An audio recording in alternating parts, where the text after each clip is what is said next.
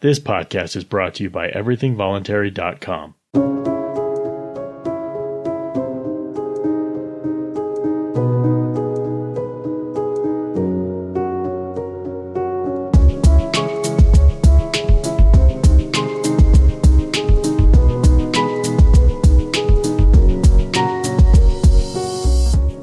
The voluntary principle states that all human relations should happen by mutual consent, or not at all.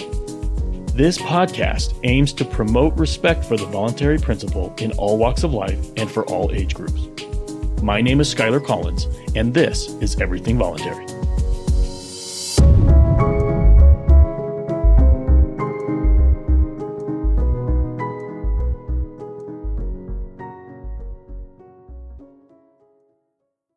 Do you want to know how to achieve a free society?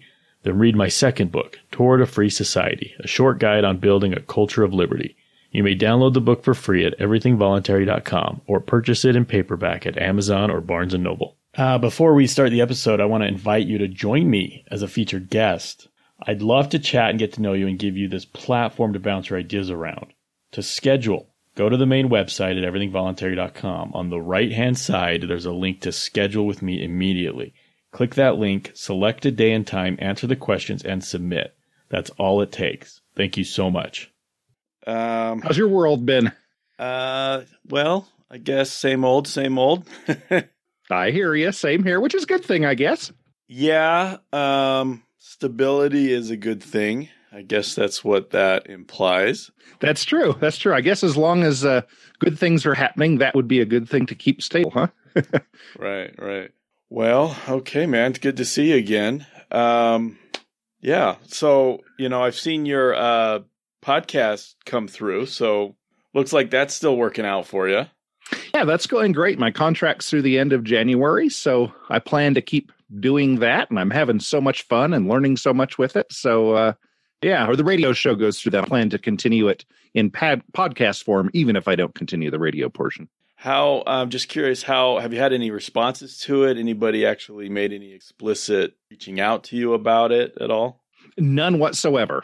I'm reminded of the Office episode in which Creed thinks he has a blog, but somebody really just opened up a Microsoft Word document and he types into it and he thinks the whole world is seeing it. I have no clue if anybody has ever heard my show outside of, friends like you who I've said, hey, check this out. So I don't know what kind of reach it has at all. Well, yeah, I've kind of been in the same boat, for 7 years. I mean, I kind of have some download numbers and whatnot that I get through the feed syndicator and through archive.org, which is where I host the files. I can kind of see a download count, but it's very, very rare that I actually get anybody email saying anything about it. I know for sure that my wife listens because I can hear her playing it on her phone when she's doing laundry or dishes or things. So I know she listens. Oh, that's cool. I know for sure that my friend Alex Knight, he listens. Cause if anybody comments on something I say, it's usually him just on the website in the comment section. He'll throw something down if I say something that he won't respond to. Right. And then, outside friends and whatnot, who knows? But that's okay. I think you and I both have this passion. There's something that we think is good and is worth sharing. And so, we can keep filling the trough with water and beckoning the horses. But if none come, can't control the horses. We can only control how much water we put in the trough and the quality of the water.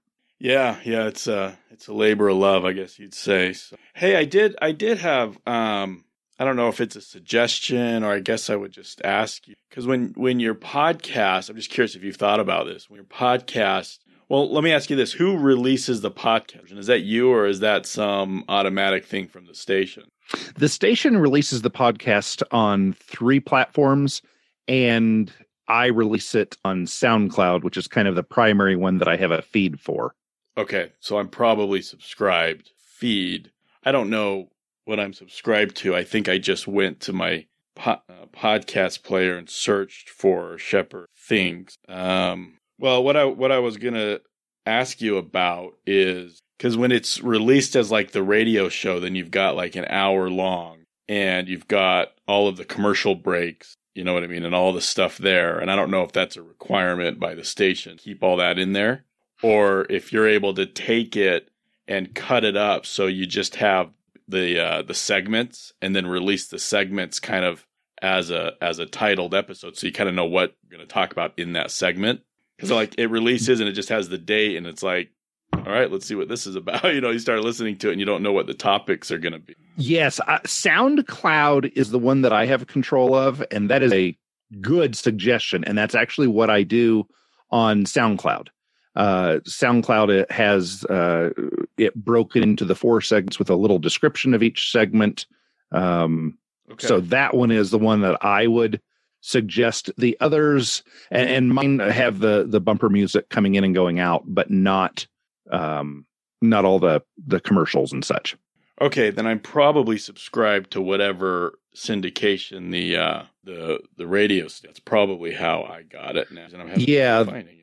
Yeah, that's my guess, is that it's probably iCloud or one of those that you're on. Sorry, I was looking for Shepherd Thinks, but it's actually Let's Think podcast. Correct.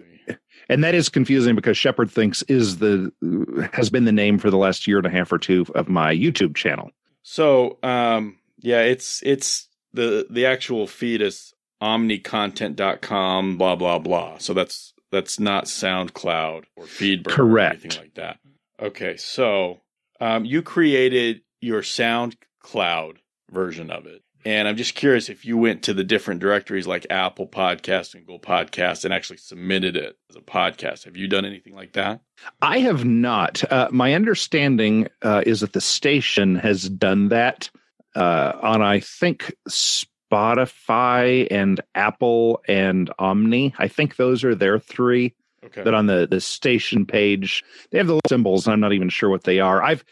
Since I don't really trust anything I can't control, so I've only really paid attention to the SoundCloud. Okay, all right. Okay, so I have some experience with this because I run my little podcast network here, and I've got my podcast. So yeah, after you get your feed, and my feed comes from the website, and it goes through a service called Feedburner. You take that feed, and then you go to I usually go to like 4 or 5. I go to Apple, I go to TuneIn, Spotify, pretty much the 4 or 5 big ones. And they usually have like a little form you can fill out to submit your podcast. And then all of the smaller directories, it'll eventually percolate out from there, and the smaller directories will start listening it just sort of automatically. Oh, so cool. I think the radio station did all of that for the radio version, but I don't think your SoundCloud version is getting percolated out. I think it's just through SoundCloud, and the only way people would get the feed link for that is if you send it to them like you just sent it to me. Okay. So let me copy that and subscribe and see how it comes through just on some totally random player. It's not an official. It's Podcast Addict on Android. It's not like Google Podcasts or anything like that. It's third party. Okay. I'm adding it now. Okay, so yeah, it has your artwork that says openly voluntary. And it says, Let's Think, a voluntarious talk radio show with Shepherd the Voluntarious. And it has like your description. Okay. But you should have episodes in there, right? Yes. Okay, mine's any episode. So I don't know if for some reason SoundCloud has them blocked for third parties. So that might be something we can talk about offline. But anyway. That's interesting. It shows 29 tracks when I look it up. Are you looking at SoundCloud.com though? Let's see here. Yeah, let's go to that one. And this is in a browser that I use for that I don't think it has as many cookies, or in other words, I refresh it or I have it set to don't remember anything, which I know doesn't do that much, but so that one also shows 29 tracks. Okay. No, yeah, I'm looking. So yeah, 29 logic, values, harsh advice, how to be a great employee. You got all these different parts. Okay. Yes. All right. So that's all available there on SoundCloud.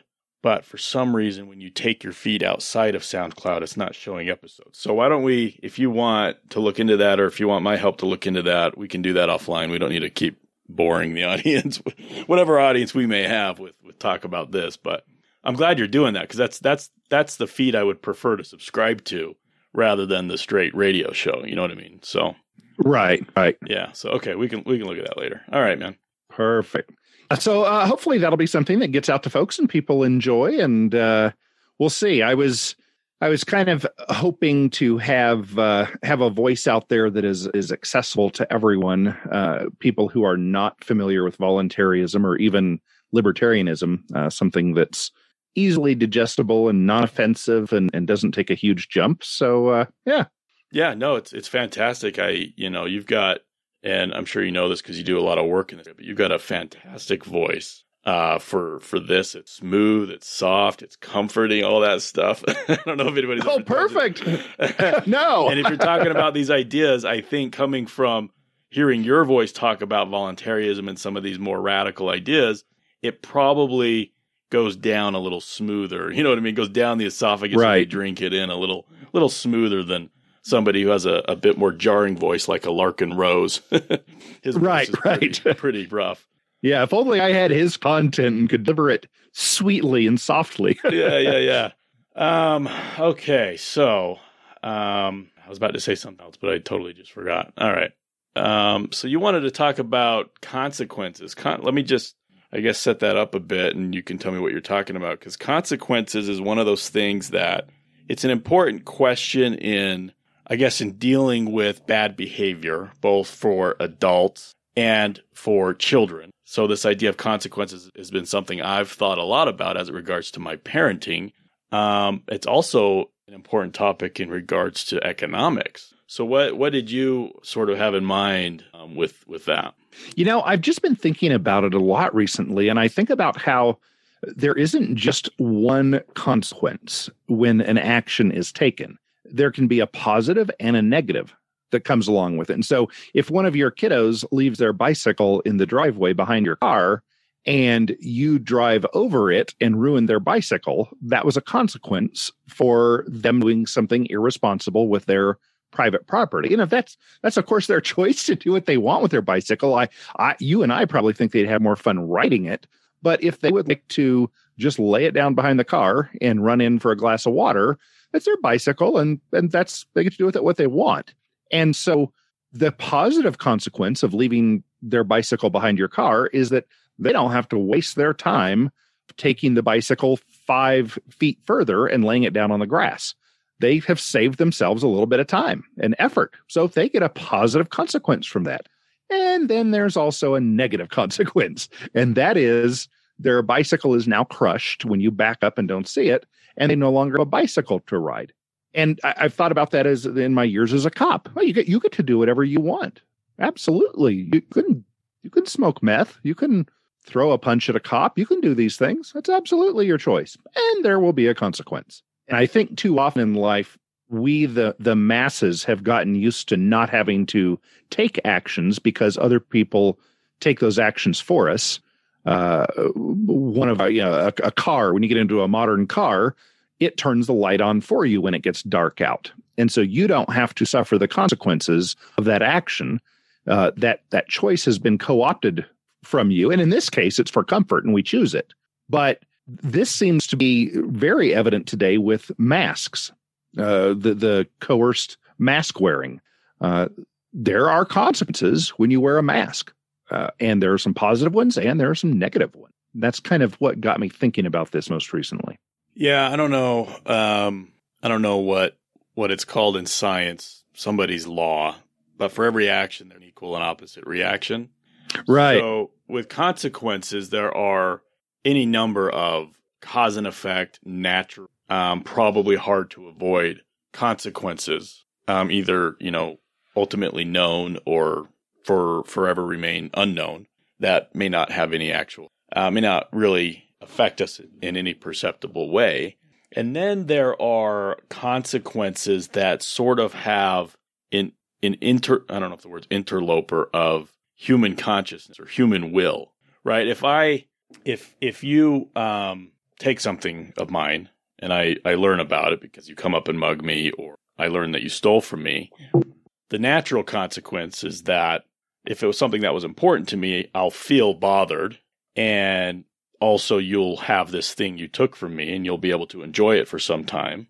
But then it's like, I enter as a consciousness, as a will, and I can choose to respond to that in any number of ways. So I can recognize that now I'm annoyed or I'm angry, and I can do the stoic thing and I can fill that out and prevent myself from making any rash decisions under that influence. Or I can allow it to influence, my what I'm going to do next, and I can storm over to your house and barge in. And so it's like consequences can be natural and automatic, but there's also a lot of consequences that don't necessarily have to happen. And so, there's like, we should recognize what consequences are likely to happen, right? You're used to be a cop, and you talked about somebody who does drugs, illicit, quote, illegal drugs. And a potential consequence of that, of course, is being caught and being arrested. But being caught and being arrested and being tried and being thrown in jail, at every step of the way, there's human consciousness that is making a choice on what to do there. Yes. So it's important for us to recognize what other people may do. But I think we can also recognize that they don't have to do it, that they're choosing to do it.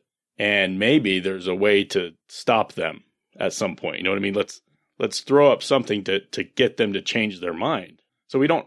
Yes. I don't think we have to accept those kind of consequences. But it can be a challenge to sort of interfere with them, I guess. Yes. And I see it more as a probability kind of thing. That if you punch a cop who is trying to give you a ticket for riding your bicycle without a helmet, if you punch the cop, the probable likelihood, I would say above 99%, is that cop will then arrest you or call their partners to come and arrest you.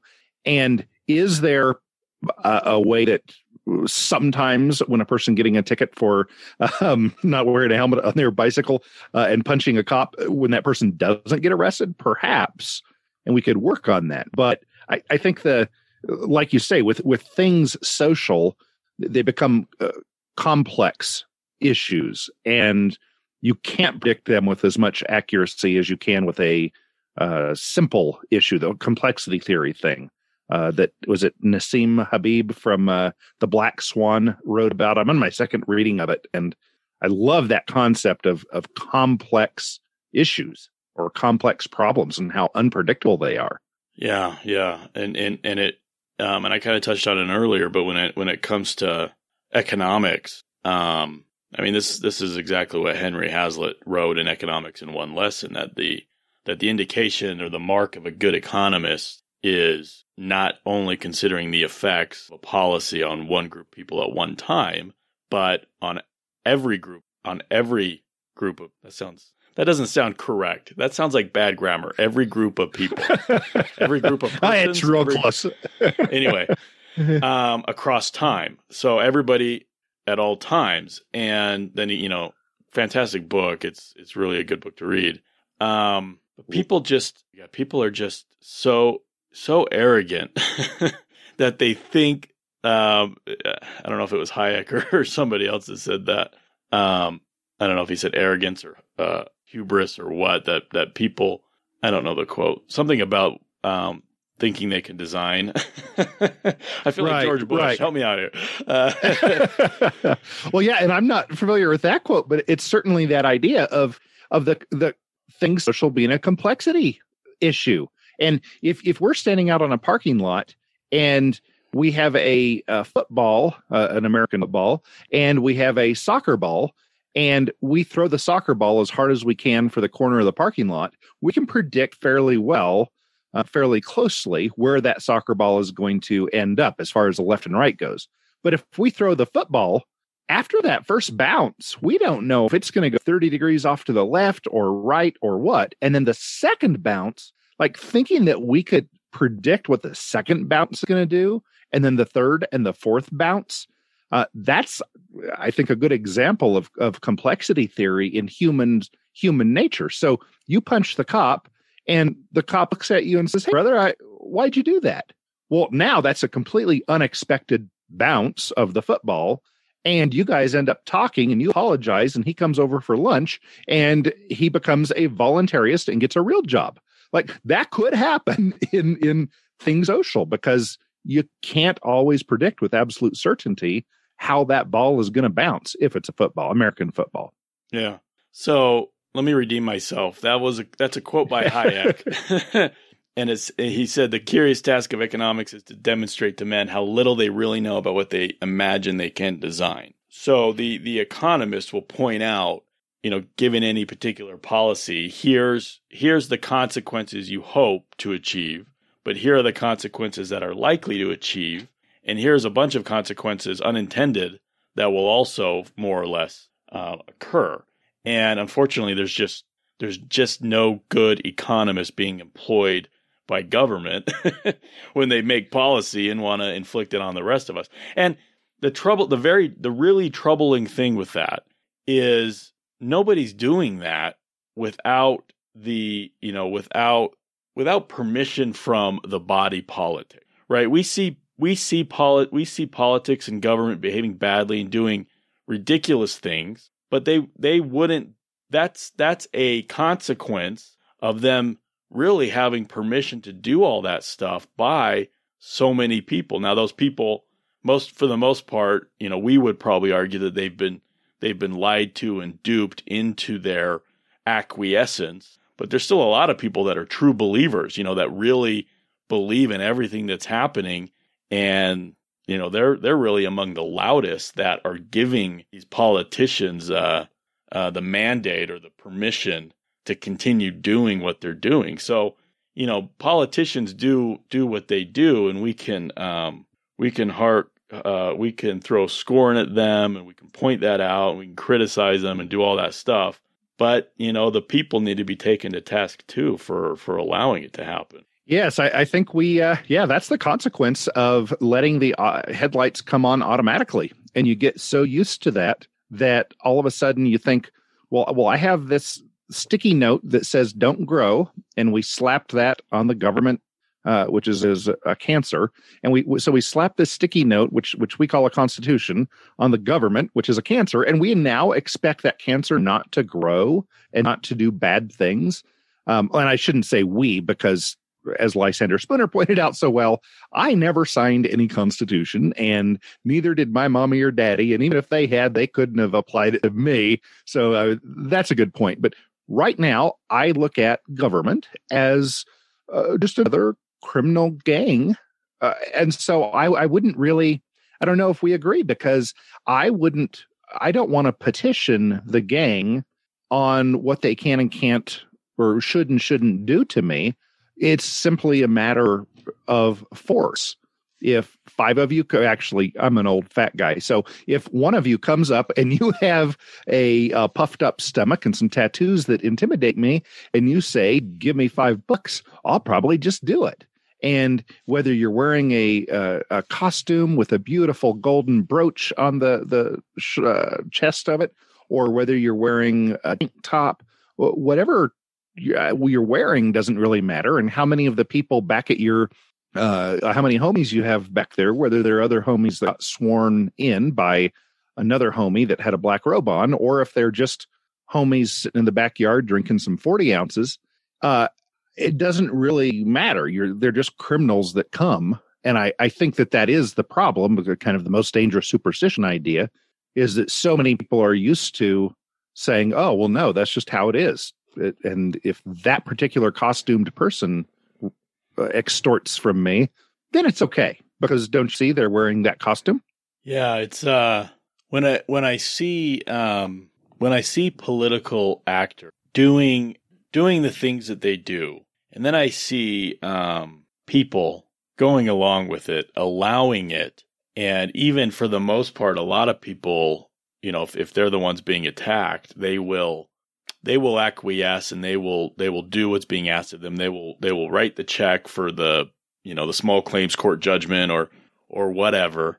And it really kind of gives me hope that what it shows me is that a free society is possible. Because what are we talking about when we talk about getting rid of monopoly government? We're talking about having private security and private peacekeepers and private dispute adjudicators and dispute resolution organizations. And then the question is always, why would somebody who has some random judgment against them by some private judge, why would they pay any attention to that?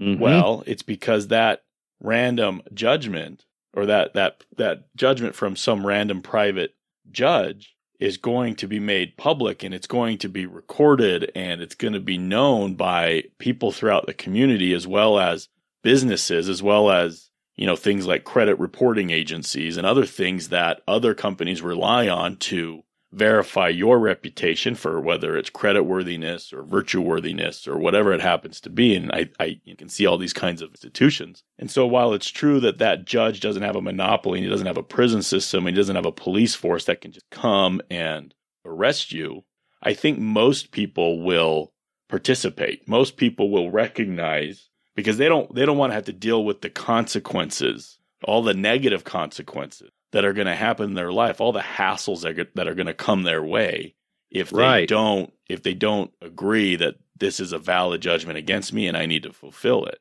Right? They don't want the fallout from being the person who doesn't go along with all of that. And I think that seeing society go along with monopoly government in that way, that actually shows me that they'll go along with non-monopoly government too. So that's a good point. That's a good point. Yes. And I think that is the challenge that people like you and me, activists for peace and liberty and freedom, I think that is our challenge, is getting the duped masses to they're listening to the commercials that says, this sports drink, it's what plants crave, from the movie Idiocracy. But we're having to compete with that and say, no, the plants want clear, fresh water. That's what they really crave. And actually, they're just plants. So they don't have the emotion of craving. However, that is what will help them grow. And having that message, I mean, how do dudes like you and me make that sexy and appealing? And what's our, whatever they call it in digital marketing or whatever, our cost per click or whatever, or our client acquisition cost? How do we get 4 million people to subscribe to this message? And assuming that I have between 1 and 50,000 listeners to my radio show, which it probably is a little closer to the 1, and that might be an exaggeration, how do I reach those 4 million people and say, hey, listen, you don't have to trust that criminal gang over there. By the way, Skylar and I are pretty level-headed dudes, and if you ever have a conflict with a neighbor, we'd both be willing to kind of weigh in on it and help you guys resolve it. Want to do that? To me, that seems like the challenge is just getting that message across to 4 million people or 40 people, and I shouldn't be, I'm not having a downer message here. When I first got interested in voluntarism in 2007, 8-ish, the growth has just been explosive. The Republicans and Democrats, and they could only dream of having the explosive growth.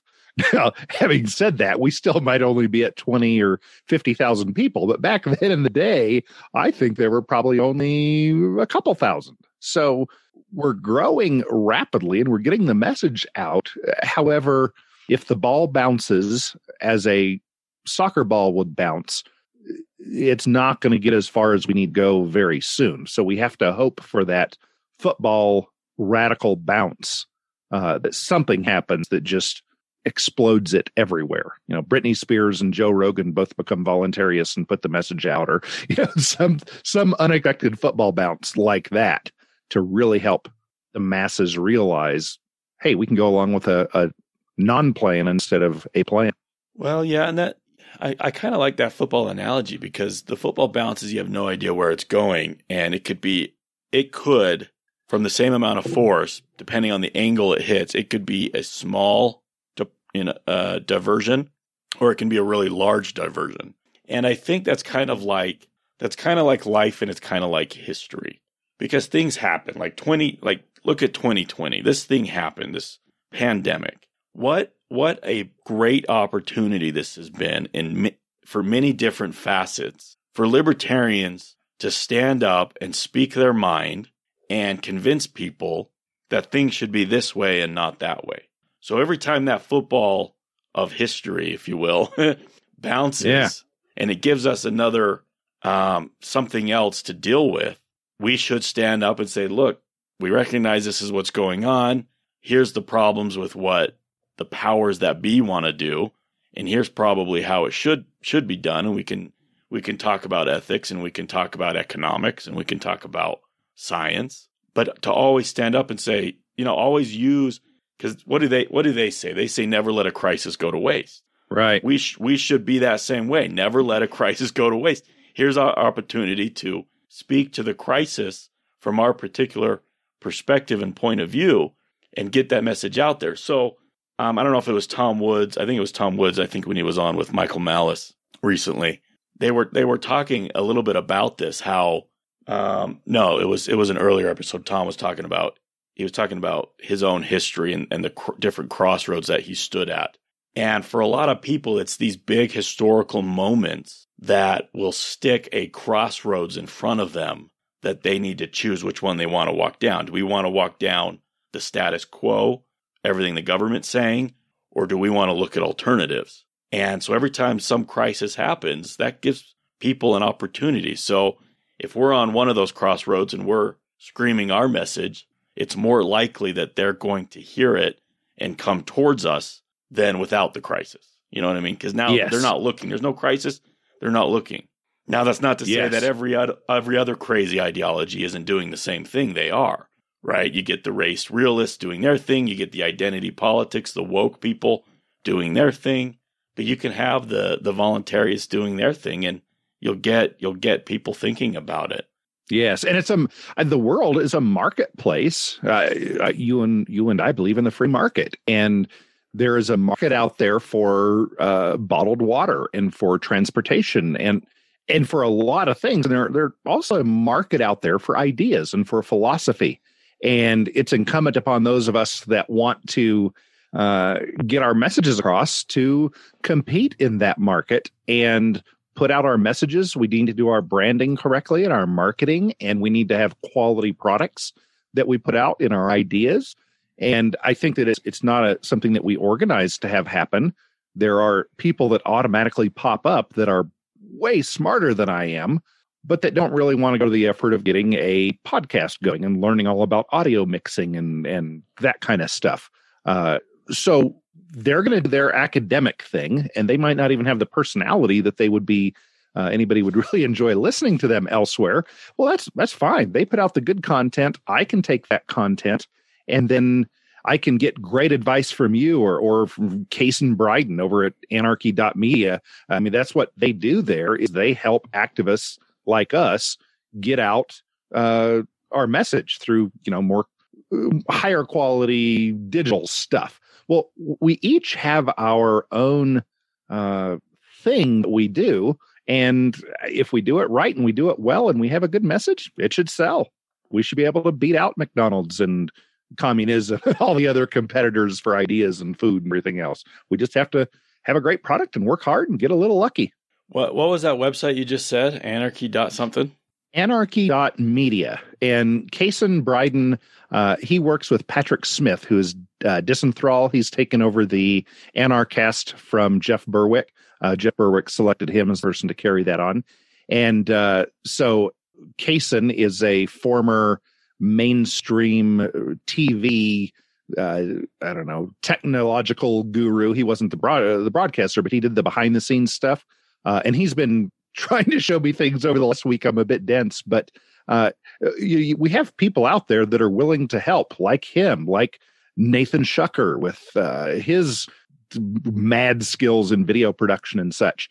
So there are all these different people out there that are wanting and willing to help, and sometimes for a fee, I would hope, help other people get their message out. And I just love all the spontaneous order that seems to come out of what some would say is chaos. Who's really leading all of you voluntarists? Like, I want to talk to the guy in charge. We're saying, well, no, there is no guy or gal in charge. We're just each kind of going out and living life and helping folks out and being nice and discussing ideas. There's no rank. There's no structure here. They're just people willing to help each other. It works out nicely.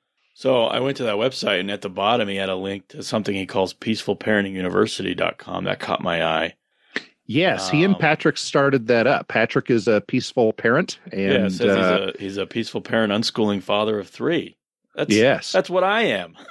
Yeah, you and Patrick should definitely connect. You two, and I've actually mentioned you to him So yes, do you and know him? You know him better than your your random person. yes.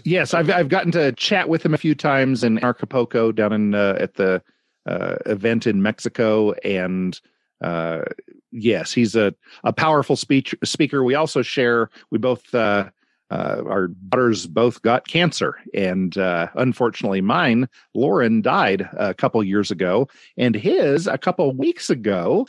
Kind of, I'm not going to say, I don't know if survived is the right word, but she's like given a clean bill of health, and she's a little thing, like, 4, 5, 6 years old, something like that. And so he just had an awesome outcome there. And so we kind of had that bonding thing as well. But, just the four of us, the work that we're putting out, I think we're doing some pretty good stuff. I think we're going to have some success in the long run if we keep putting out the good stuff. Yeah, no, looks like he's got his email here. I'll shoot him an email and I'll drop your name so so it's not totally out of the blue. Yeah. Yeah, no, that'd be great. So when you mentioned that you wanted to talk about consequences, I went to Quora and I found their consequences topic and I looked at questions and I've just been scrolling through it and let me throw a couple questions at you that maybe kind of fun to talk about. Yeah. See what you think. You don't know what these are. I haven't sent these to you ahead of time. This one just caught my eye. What are the consequences of immortality? Wow. What are the consequences of something that doesn't exist? At least, no, let's pretend you can be immortal. What would be the consequences of that? What do you think? I'm going to have to answer that with the complexity theory football bouncing thing. And the answer is, I have no idea. I can't even, if I did have an idea that I could be 70% accurate on, then I think I would have to rethink there being a leader of all people and that person should be me. But I have to say, there's no way I or anybody else could come up with crazy ideas. But there's some things I would think about right off the bat that, if people were going to live forever, that would fill the world up and there'd be way more people if they weren't dying off at the same rate. You get kind of crowded. That would seem to be one issue. But I think Bill Gates and his friends are fixing that. So I think they have that well in hand to get us to the perfect number of 500 million. I don't know. That would sure make friendships long. And we might get along fairly well for 20 or 30 or 40 years. But after a while, I think it'd be like, Skylar, dude, you already told me that joke. Move on. And you'd be like, Shepard, you've already made that point. This is getting boring. That would be interesting to be married to the same. I'm in a good position. I bet you are too, that it'd be great to be married to someone for a couple 100,000 years. But for some people, that could kind of turn out to be a little bit of a doggone it, hoped I wouldn't live that long kind of deal. Yeah. I don't know. I mean, everybody seems to want, this is why some people are religious, everybody seems to want to exist forever. And while I would like to experience a different kind of existence, I'm curious, right. Is there a spiritual life after this one? Is there a heaven? Is there a hell? And what is that like? There's a curiosity. Humanity imagines all sorts of things. We put it in movies, we put it in shows, we put it in literature. Just the idea of existing forever, it just really seems like at some point you're not going to want to exist anymore. It seems like seen everything, done everything. I want to be done. Let me ask you this. I just remembered this. Did you ever watch The Good Place? It was a TV show. No. Okay. I don't want to spoil it. I think it's on Netflix. It's 4 seasons. And if you want a show that talks about philosophy and ethics and the afterlife, you've got to watch that show. It is a roller coaster. The name of it again? The Good Place. The Good Place. All right. Yeah. And is this a movie or it's a series? It's a series. I think it's 4 seasons of maybe 10 episodes. Oh, okay. So I'm not going to talk about it because I don't want to spoil it for you. But I will say it was fantastic the way that they did everything, the way that they looked at all the ins and outs of The Good.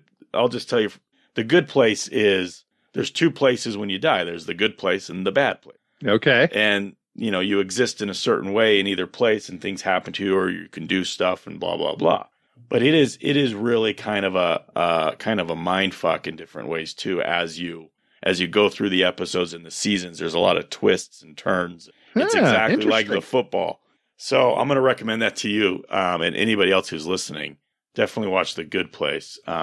Great. Yeah, I'll have to get that on our next home incarceration period to save us from the COVIDs. That'll be my plan to do a binge watch of those. Yeah, it's really good. So, all right, immortality. Maybe not what we think it is. Well, and now I'll give the political answer to that. Well, that's a really good question, Skylar. I just think that vehicles that run well are the best. What? Where'd that come from? Vote for me. Okay, here's a question.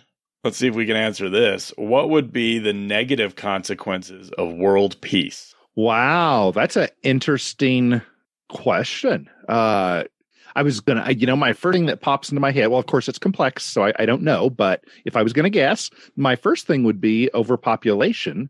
But then that's not really true.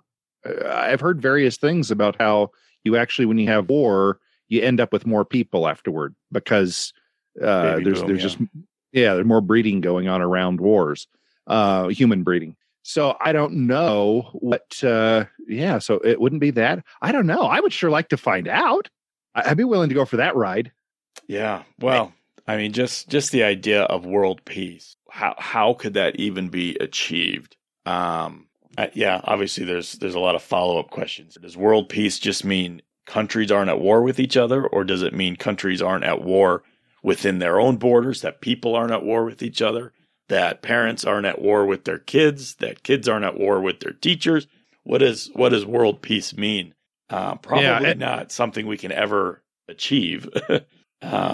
Interesting. Yeah, and that is something that and I'm just glancing at the two dictionary definitions. The first one is freedom from disturbance, tranquility, and then the second of being a state or period in which there is no war or a war has ended.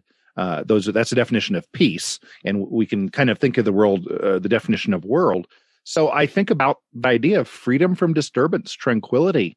That would be kind of neat if everybody had that, because I can complain in my nice, comfortable house with my nice life. I can complain about how horrible the world is. However, I've really got to say my whole lifetime has been in relative peace and tranquility, lack of disturbance. That has been really nice. And I would love it if everybody could experience that. If the little Israeli and Arab kids could grow up not having that fear of the big booms happening 5 miles or 30 miles away and just have that tranquility. Oh, I would wish that upon everyone.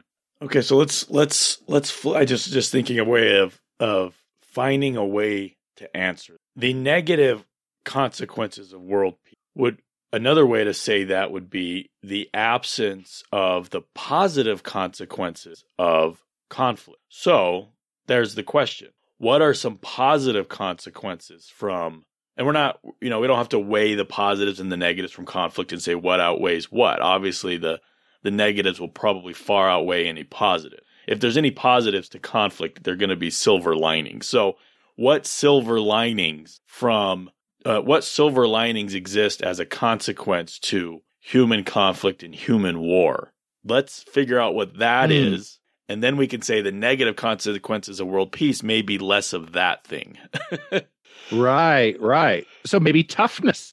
I think if you go through war, it whether it's as what was that book from years ago, The Painted Bird or something, the little gypsy boy that traveled around Germany during the Second World War, is a novel, but that kid saw a lot of nastiness. But at the end, he was pretty tough, kind of like the carpenter that works for 30 years without wearing gloves, really tough hands. So, yeah, if you didn't have war to toughen you up, maybe we would all be softer and not as resilient. Maybe when we heard a tree fall in the woods, it would just frighten the heck out of us, because we can't really say, well, at least that's a tree. It wasn't a bomb. That's the biggest thing that's ever happened, is a tree falling. Maybe it would just kind of wimpify us some. I don't know. Yeah, well, that reminds me of, okay, the reason that modern man has such fragile bones and fragile jaws, and we have an issue with wisdom teeth not having enough room in our mouths, is because our jaws and our bones do not grow as thick and as big as it used to, because our food is so much softer. We're not from birth until, adulthood, we're not crunching down on hard stuff. Okay. So that's where like wisdom teeth, impacted teeth, that sort of stuff, those are evolutionary mismatch diseases that are a result of the softening of our foods. So there's a lot of these evolutionary mismatch diseases that come about as a result, as a consequence of the softening of our environment, stuff like that too. That also so that's one thing. It also reminds me of whenever Joe Rogan, or not just Joe Rogan, but other comedy or podcasts I listen to with comics, whenever they talk about their, some of the really good comics, Bill Burr, Joe Rogan, Bill Burr, Louis C.K., all these guys, when they talk about their childhood, it's usually filled with trauma and strife.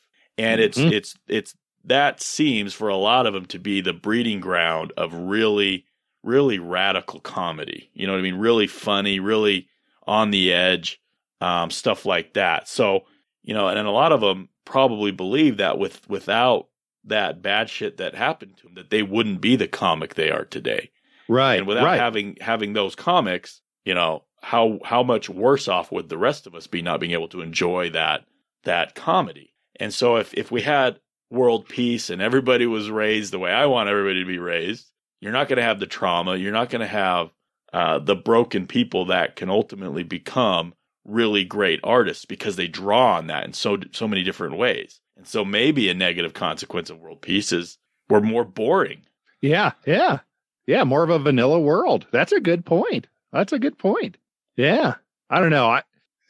I still think it'd be worth going for, but yeah, it's a good point. There could be issues.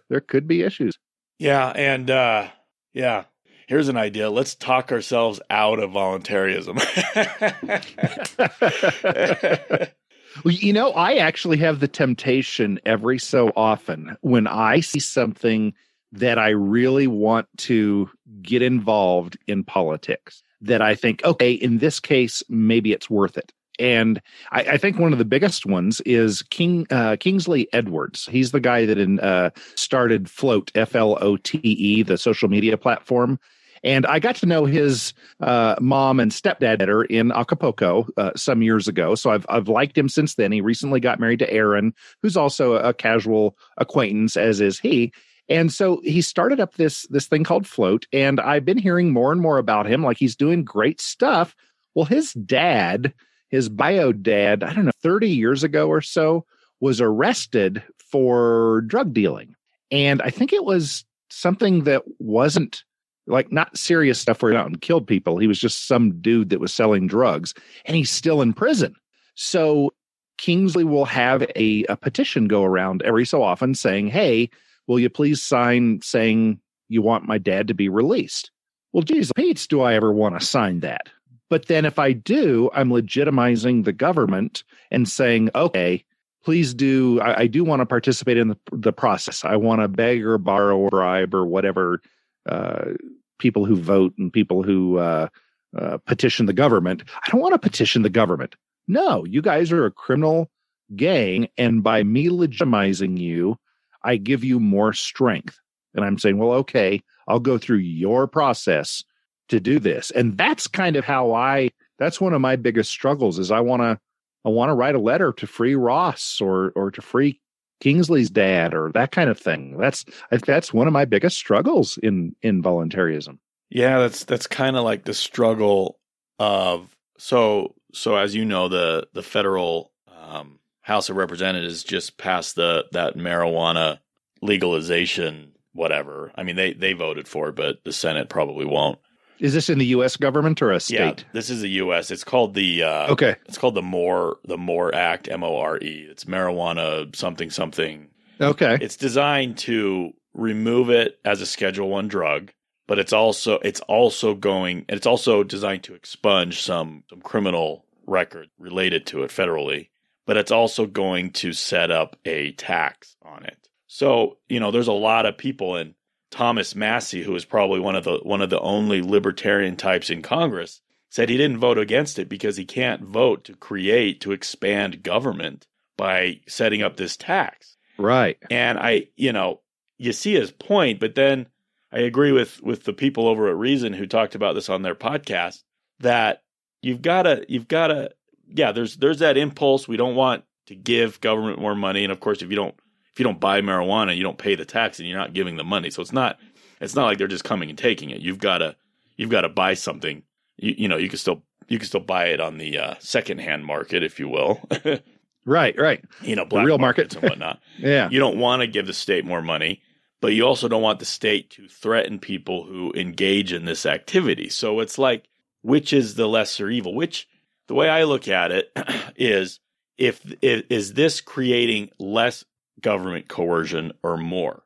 And I think going from a state of prohibition to a state of legalized but taxed, I think that's creating less coercion, because now if you possess it, if you have it, or if you deal in it, you're not being threatened with prison for years, totally destroy your life for years and years and years, as long as you collect the tax like any other sales tax and you remit it as the dealer. So it's, I see his point. You don't want to, because what a lot of these places that have legalized marijuana have seen is that they can make a lot of money from this. Surprise, surprise. Right. And you don't want to see more money go into government coffers, because then that increases their spending and increases their programs, blah, blah, blah. So I get that impulse, but at the same time, I want less people being threatened with prison time. So right. it's like that trade-off. What do? You don't want to legitimize the process by participating in it, even if they're coming at and attacking, claiming you're violating their codes and they'll fine you, arrest you. You want to just hope you can just stay in your house and ignore it, but that's not what the consequence is going to be. So coming back to consequences, at some point, you got to defend yourself, right? You've got to try to defend yourself. And I guess you can be as loud as you can that you object to the whole thing, at the same time you're defending yourself, and that you don't consent. And some people may pay attention to that. Other people will think you're just a whack job. Well, I think that was Rothbard's argument. Rothbard was all about, he wasn't a voluntarist. He was an anarcho-capitalist. And I think that's kind of the dividing line. If you're okay with, Ron Paul is going to run for president and he has a real good chance of getting it, and his vice president is going to be Larken Rose, there would be a huge temptation for voluntarists to say, whoa, we could actually make this happen. Like, if there actually was a good probability that that's how the football would bounce, then there would be the temptation to do that. And if a person did choose to do that, if you choose to make that vote, or you choose to sign the petition to free Ross, a petition going to government, then you might in fact be making a very good tactical move. However, you're no longer a voluntarist. You're now an anarcho-capitalist, but you're no longer a voluntarist, because you are now using the political system. And that's the whole foundation of it, is we don't use the political system. And maybe that's just a dogmatic bad idea. Maybe we should all give that up and go to anarcho-capitalism. But I haven't been persuaded in the long run, especially because this is a complexity theory issue. I haven't been persuaded that there's a good enough reason to give up my subjective morality for that. Yeah. I haven't voted, and I don't plan on voting. It's just a total waste of time. I don't know. We deal with the fallout of our choices and the choices of others, sometimes greatly. Well, it's been about an hour, man. So why don't I let you go? This was great. I had really fun with this random topic we decided to riff on. Yeah, I love it. Same back at you. It's always fun to have intelligent conversations. And gosh, for anybody out there listening, I hope you write to Skylar, shoot him an email and say, hey, you guys got it completely wrong here, or sometime you guys ought to talk about such and such, or have so and so on. And I know that on my show, the Let's Think show, I love that feedback. I mean, that helps you decide what you're going to do. And I would imagine the same's true for you, right, Skylar? Yeah, definitely. I'd love to get more feedback from people, and it's pretty easy. You can just email everythingvoluntary@gmail.com. Just the name of the podcast @gmail.com. Yeah. Yeah. Well, thanks for having me on again. I really appreciate it. Yeah, thanks so much, man. We'll go schedule again for a few weeks out, and we'll do it again as often as you like. Sounds great. I look forward to it. All right, bud. We'll see you later. Take care. Bye. Please send your comments and questions to everythingvoluntary@gmail.com.